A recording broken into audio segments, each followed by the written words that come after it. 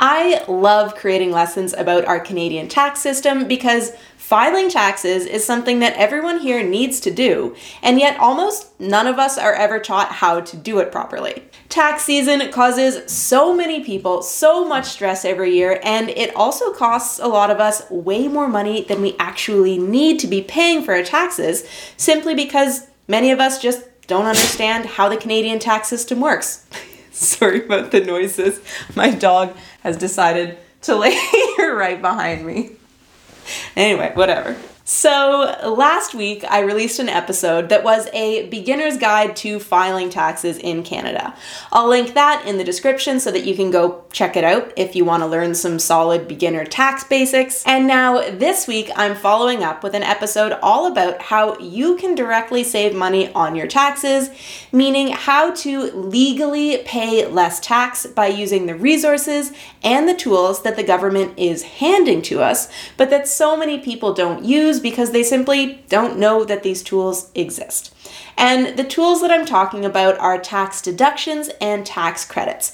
And before you click away saying, yeah, but I don't run a business, so I can't write things off, let me tell you that even if you're not an entrepreneur, you still are eligible for a lot of different tax deductions and tax credits that you can use to lower your tax bill. So if you want to learn how to save some money this year on your taxes, make sure that you hit subscribe to the channel and stick around after the jump for a list of 10 tax write-offs that you can use to lower your tax bill this year, even if you're not an entrepreneur.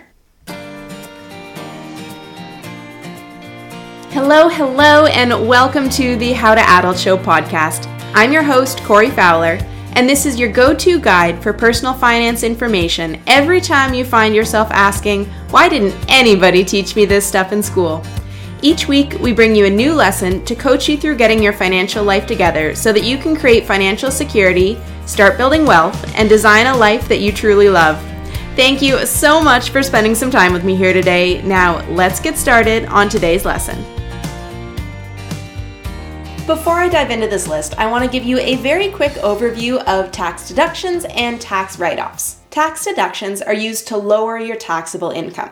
And this is what most people think of when they consider entrepreneurs who can use their business expenses to lower their taxable income. If you make $100,000 as an entrepreneur and you claim $20,000 worth of tax deductions, then you lower your taxable income to $80,000. This means that the government only asks you to pay tax on $80,000 instead of $100,000. Tax credits, on the other hand, are used to lower the amount of tax that you owe, and there are two different types of tax credits.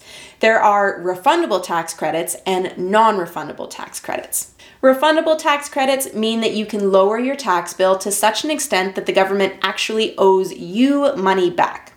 Non-refundable tax credits, on the other hand, can be used to lower your tax bill to zero, but you can't get it any lower than that. As a Canadian who files a tax return, you are eligible for a wide variety of tax deductions and tax credits that you can use to pay less tax on your income. Now, there's a whole list of these on the CRA website. I'm going to link that down below for you to check out on your own time, but it can take a while to read through this list. It is certifiably massive, and it can also take a while to read and understand the requirements to be eligible for some of these tax deductions. So I'm going to walk you through 10 of the most common federal tax deductions, which you may very well be eligible for. In addition to federal deductions and credits, there are also provincial deductions and credits that are clearly based on the province that you live in, and you might also be eligible for some of these. Again, you can find a list of provincial tax deductions and tax credits over on the CRA website. Now, make sure that you stick around to the end of this episode because missing one of these tax deductions could very well cost you some money this year. Number 1, the RRSP tax deferral. If that's Greek to you, don't worry, you're not alone. An RRSP stands for a Registered Retirement Savings Plan, and this is a special type of savings account that's designed to help Canadians save and invest for their futures and their retirement. To incentivize Canadians to use this account, the government offers us a pretty substantial tax perk for contributing some of our money as long-term savings to our RRSP accounts. Contributing money to your RRSP provides you with a chance to claim what's known as a tax deferral. This means that you don't pay taxes on the money that you contribute to your RRSP. This basically is a tax deduction. You do pay tax on that money when you take it out in the future in your retirement, but the idea is that you're going to be in a lower tax bracket then, so dollar for dollar, you're going to pay less tax on that money. Here's an example of how you can use an RRSP to reduce your tax bill this year. So let's say that you earned $100,000 last year. That means that this year you're allowed to contribute $18,000 to your RRSP. This year you make $100,000 again, and you contribute that $18,000 into your RRSP account. Your taxes are going to be deferred on the $18,000 that you contributed. And what happens on your taxes this year is that your taxable income is lowered by $18,000. This means that now your taxable income is reported as only $82,000, and that's the amount that you're going to be asked to pay tax on as opposed to the $100,000 that you actually earned. There are a ton of other perks to using an RRSP that I can't get into in today's episode, so please go and check out the Beginner's Guide to RRSPs that I released a little while ago and learn all about these accounts and how you can use one. I will link one of those episodes down in the description below. Number 2, donations. If you donate money to a cause and get a tax receipt from that donation, then you can use that as a non-refundable tax credit. This means that you can lower the amount of tax that you have owing. To take advantage of this tax credit, you need to have donated to a registered charity and received a tax receipt for your donation. If you're not sure if your donation was made to an eligible registered charity, then you can check with the CRA about this. Usually, the tax receipt that you receive for your donation will have the eligible amount of the tax credit that you're allowed to claim, which generally is the amount of money that you donated in the first place, but sometimes you just need to check this on the receipt in case it's viewed that you received something in turn for the value of your donation, in which case it'll be a bit lower. Either way, that information is easy for you to find so that you can claim it. Number 3, the basic personal amount. The basic personal amount is a tax deduction that applies to absolutely everybody who files taxes in Canada. This is a specified amount that you can claim as a deduction to lower your taxable income, and the amount varies based on what your income is. If your net income is less than $151,978, then you can claim the basic personal amount of $13,808 and lower your taxable income by that amount. If your income is higher than $216,511, then you can claim the basic personal amount of $12,421 and lower your taxable income by that amount. Remember, lowering your taxable income means you pay tax on less money than what you actually earned. Essentially, what this does is it gives you the first $13,808 that you earned free and clear of taxes. Number 4, student loan interest.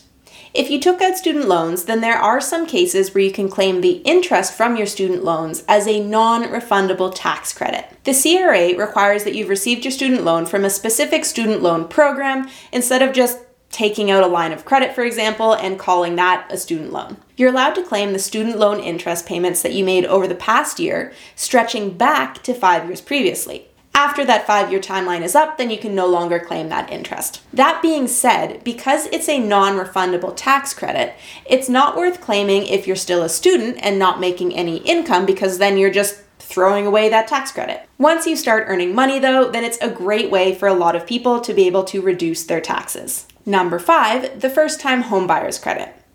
The first-time homebuyer's tax credit can reduce your income tax payment by up to $750, or provide you with a $750 rebate. This credit is for people who have bought a new home as their primary residence. It has to be either your first home, or you cannot have lived in a home owned by either you or your partner for 4 years previous to buying this home. This credit can only be claimed once for each home, so if you buy a house with your partner, then only one of you can claim it, or you can split it on your taxes. The catch to this credit is that it has to be claimed in the year that you bought your first house. If you forget to claim it in your taxes this year, then you cannot carry it forward to claim the following year.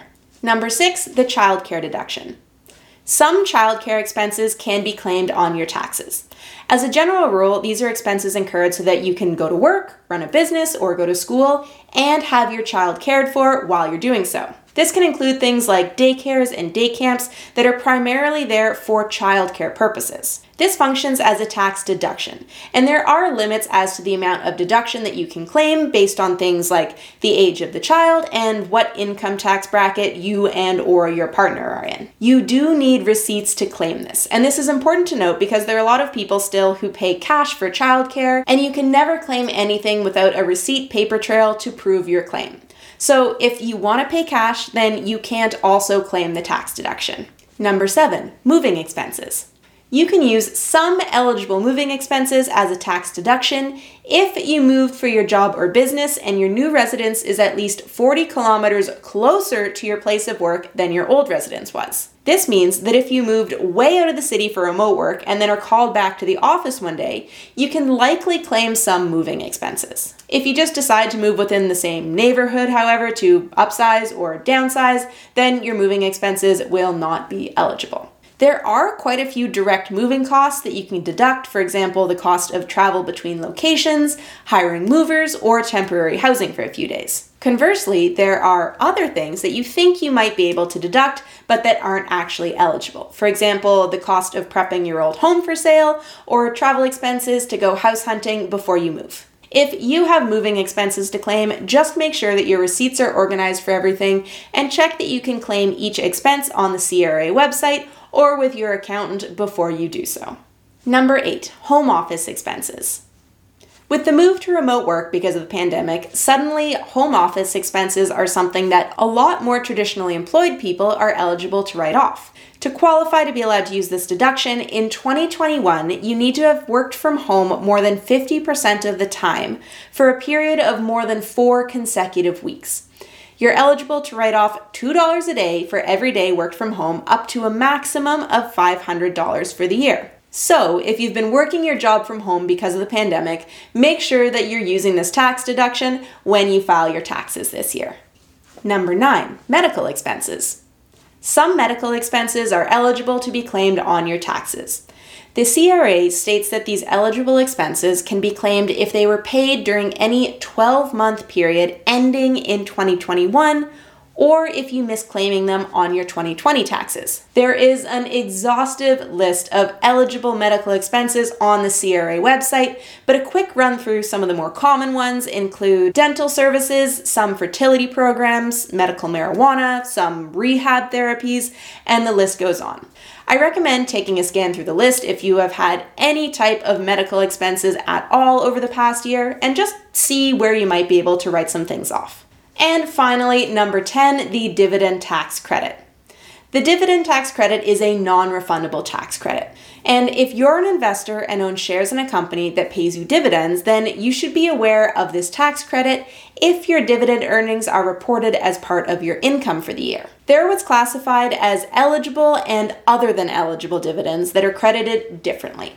And the T5 investment income statement that you receive is going to designate whether they're eligible or other than eligible. There's some math behind how the dividend tax credit actually works that isn't too important to get into for the scope of this lesson, but the important thing to note is that you end up having to pay less tax on your dividend income. This dividend tax credit is one of the reasons why it is very tax advantageous to earn income through investments as opposed to solely through traditional employment income. So as you can see from this list, there are multiple tools available to help you lower your taxable income, regardless of whether or not you run your own business. Tax write-offs are not just for entrepreneurs. And remember, the government gives us these tools. They want us to use them.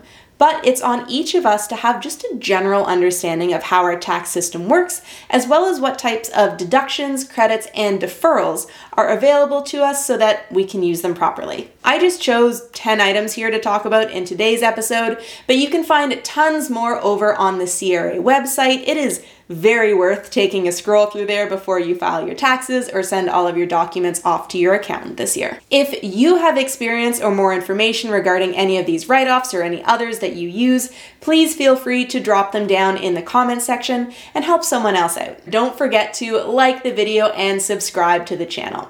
A new free personal finance lesson is released every Monday morning, so hit subscribe, and that means that I will get to see you right back here next Monday with a brand new episode of the How to Adult Show. Thank you so much for tuning into this week's episode of the How to Adult Show podcast. Our goal is always to make your life just a little bit easier, so you can find today's show notes, links, and free downloads all in one place on our website blog at www.howtoadultschool.com. If you like today's show, please remember to subscribe and leave a review. If you found today's lesson helpful, in addition to leaving a review, which I am immensely grateful for, you can also share this episode with a friend or family member. This is the best way to keep passing financial education on to other people and sharing the knowledge and the wealth, which is what we're all about. So hit subscribe, leave a review, and I'll see you next Monday with a brand new episode of the How to Adult Show.